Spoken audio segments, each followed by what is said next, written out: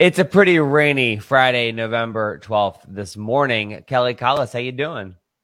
I'm doing great. My dog slept on my head last night because she anticipates rain with thunderstorms. So yeah, that's always fun. She's 5 pounds, so it's like a little hat. Oh, look at that. I'm sure it's like a fur pressure compression heating pad. You could probably charge for So that. Stimulates your follicles in your brain and your collagen, I think is what she was trying to do. for sure. Use the regular health treatment, that little 5-pound Lola.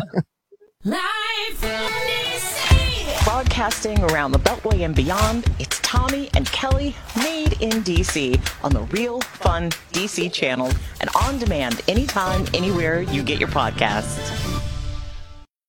To whom it may concern, Juan Soto is pretty great at baseball. Superstar Dua Lipa was all around DC.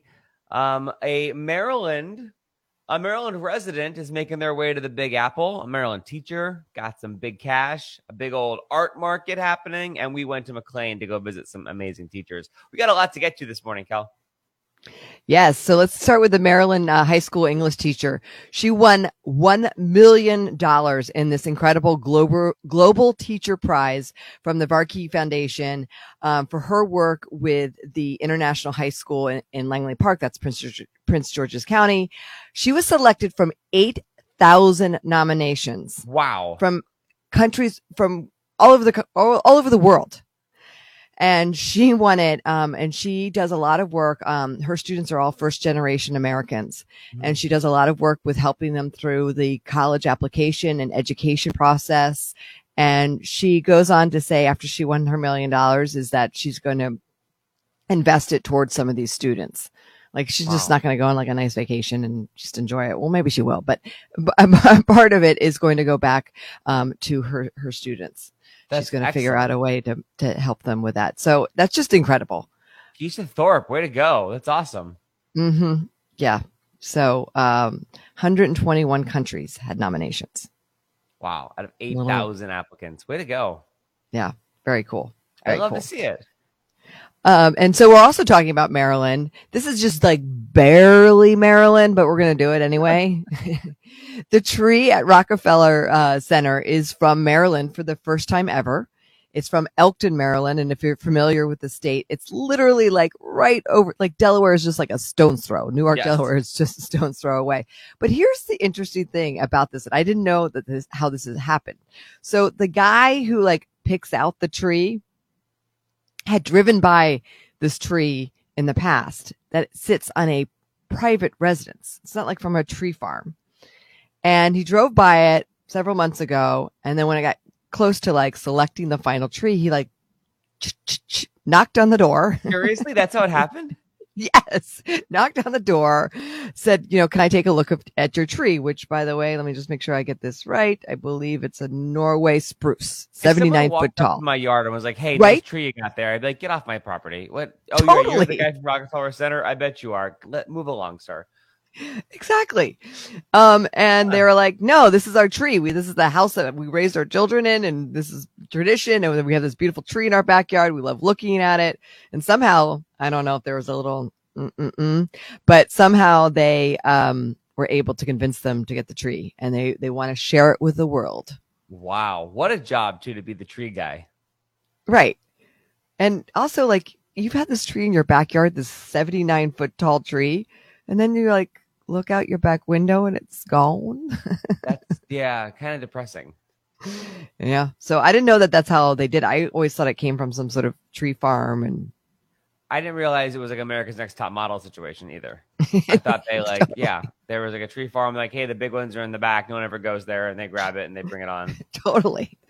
So they're saying it was donated. It was the Price family from Elkton, Maryland. Wow. So they're using the word donated too? Yes. Well, this is a story that is coming out of, I'm quoting a story from NBC, the New York affiliate. Okay. So those are their words, but wow. I mean, right? It's a big deal. And also like, it's sad because like donating something, but the tree doesn't live past, when they take it down, right? The tree has no say in it.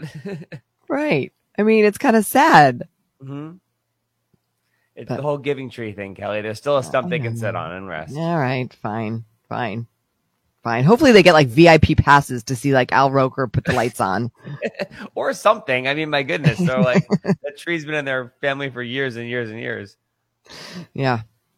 Anyway, so you can see that tree as I don't know when the tree lighting is, Tommy. You're part of the NBC family. Have you gotten the memo? It's soon. Okay, soon. Yes. Soon. I know it's sometime before Thanksgiving they do it. Yes. And then they do it and then it's aired later. Oh, okay. All right. Well, I can tell you're looking that up.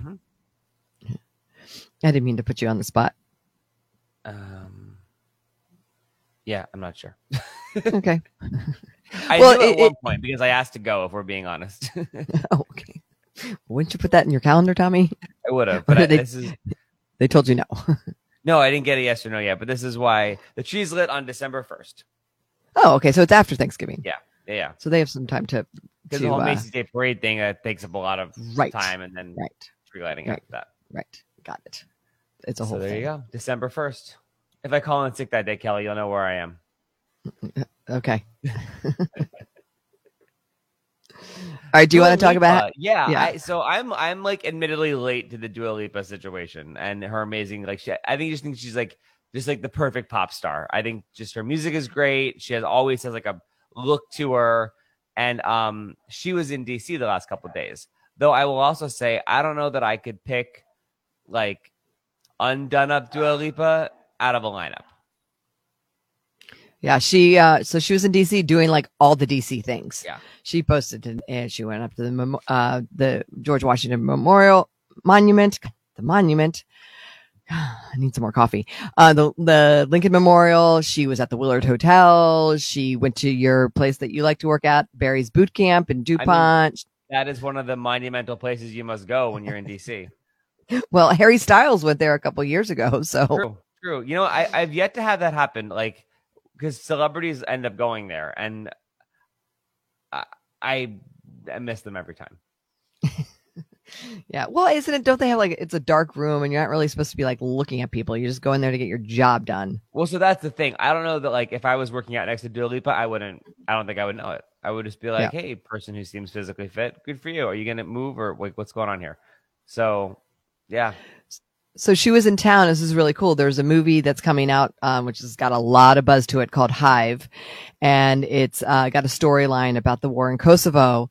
And she has Kosovoan descent. And she has been a champion of a lot of the issues that sort of came out of the war. And that's why she was in town. I thought originally when I saw it, she was here for a movie screening of a movie that she may be in. Yes. But she was just there to support which is just awesome.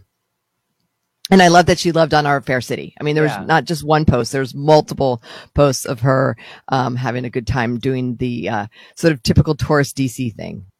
And you were looking at the hotel too. We think she was at the Willard or think she was at the W? Yeah. I think she's at the Willard. Okay. Well, I mean, I don't know if she stayed there, but she took a photo in front of the Willard. Got it. Because there was like that. Also, I love that we're doing the speculation of where celebrities stayed in DC again. It's back. Nature's healing. It used to be our favorite game to play.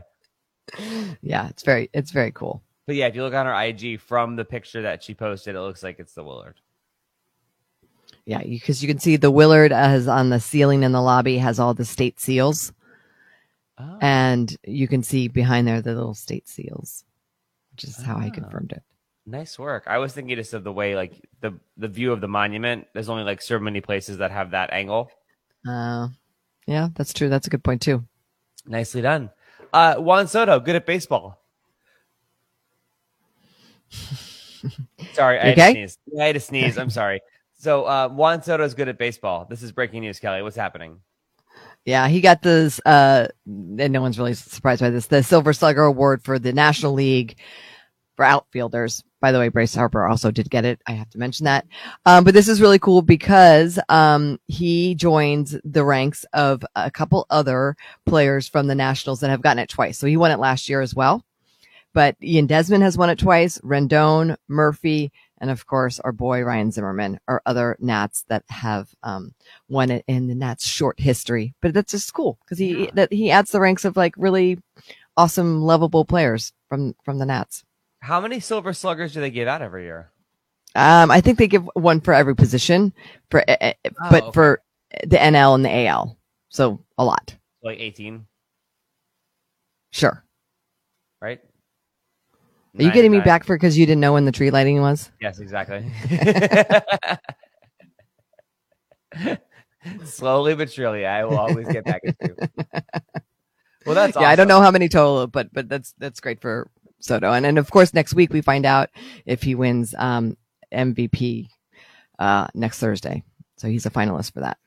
I will caveat this next statement with I love our Washington Nationals, and I think they're great, and I'm excited about the rebuilding year. But I will tell you, every single time I'm scrolling through Instagram or Twitter and I see the meme of the Tesla parked at the trailer park and they say Juan Soto at Nationals dugout, makes me laugh every time. Every time.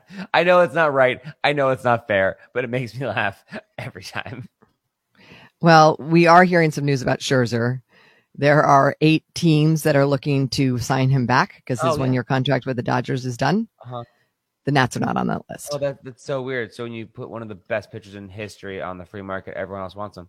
Crazy. Weird. Yeah. Anywho. So I think we can permanently say goodbye to him. That's good. Speaking of your Tesla. Yeah, exactly. I'm just saying. Can't have nice things, Tommy. No, that's fine. We won a championship once. We should be happy with that. Some art news, because I'm like the chief art correspondent around here and I'm so artsy fancy. The Umbrella Art Market is back, and I wasn't aware of this until I heard about it. So at Collection 14 on W Street, which used to be, it's the new development where Martha's Table original building was, and they're still working with Martha's Table and doing all sorts of things. They're opening up their Umbrella Night Market, where it's 25,000 square feet of like art pop-ups that are curated by curators. So No Kings Collective, who does a lot of mural work, who does a lot of art around the city, they curated this whole thing, and it's happening for free. You can go in all weekend long. Every piece of art, though, is for sale, which is also pretty cool. And Peter Chang from No Kings told me a little bit about it. For this year, it starts on Friday. We did over $110,000 in art sales, clocked over 12,000 people in and out through the doors over 3 days. It was just a tremendous, tremendous success. We had no idea where it would go. Peter Chang of No Kings Collective says just like in 2019, you can expect an artsy good time. The art is just going to be absolutely incredible. We got such an array of different artists. And then, who knows, there might be like a secret party here and there that maybe we'll announce. Yeah, so they've also been pretty busy lately because, as you remember, last weekend they did the Red Eye Night Market in downtown. Yes, which was very well attended. Yeah, I hadn't heard the reviews on it. I honestly didn't pay attention to it because I wasn't able to go. And apparently it was pretty packed. Yeah, people were pretty upset because they ran out of food. There were long lines, and then it was all downtown. And there's nothing worse than like hangry millennials searching for food downtown with Instagram accounts. Totally. So, but I mean, Peter Chang, way to do like back to back, because it's like right. 2 weekends of big events. But I guess the lesson is don't go hungry. True. And if you have this is not a food event, but yeah, if you have some time, Kelly sent me an article. The City Paper wrote a great article about the Red Eye Night Market, and it's interesting because these people who went down there to support Asian businesses got a little sassy pants and there wasn't food. But then also the Asian chefs who were there got a little sassy pants being like, slow your roll, everybody. We tried something new here. But then Laura Hayes, who's an amazing reporter, wrote this whole thing about how there was a herd of people scavenging for food at downtown DC restaurants who were not expecting the crush of people. And even up as far as Fifth and I at Bon Siam, they ran out of all their food because they were crushed. They had 600 people walk in the door on Saturday night. Yeah, for restaurants that are still dealing with some staffing problems and supply chain issues, being crushed with that many people. I guess you told me that there was one restaurant that ran out of vodka. That was at Bon Siam, which is it's an Asian restaurant which is not known for vodka, and they were we ran out of including a bit of not limited to Tito's. It was interesting though because they said they made $16,000 on Saturday versus a regular $14,000.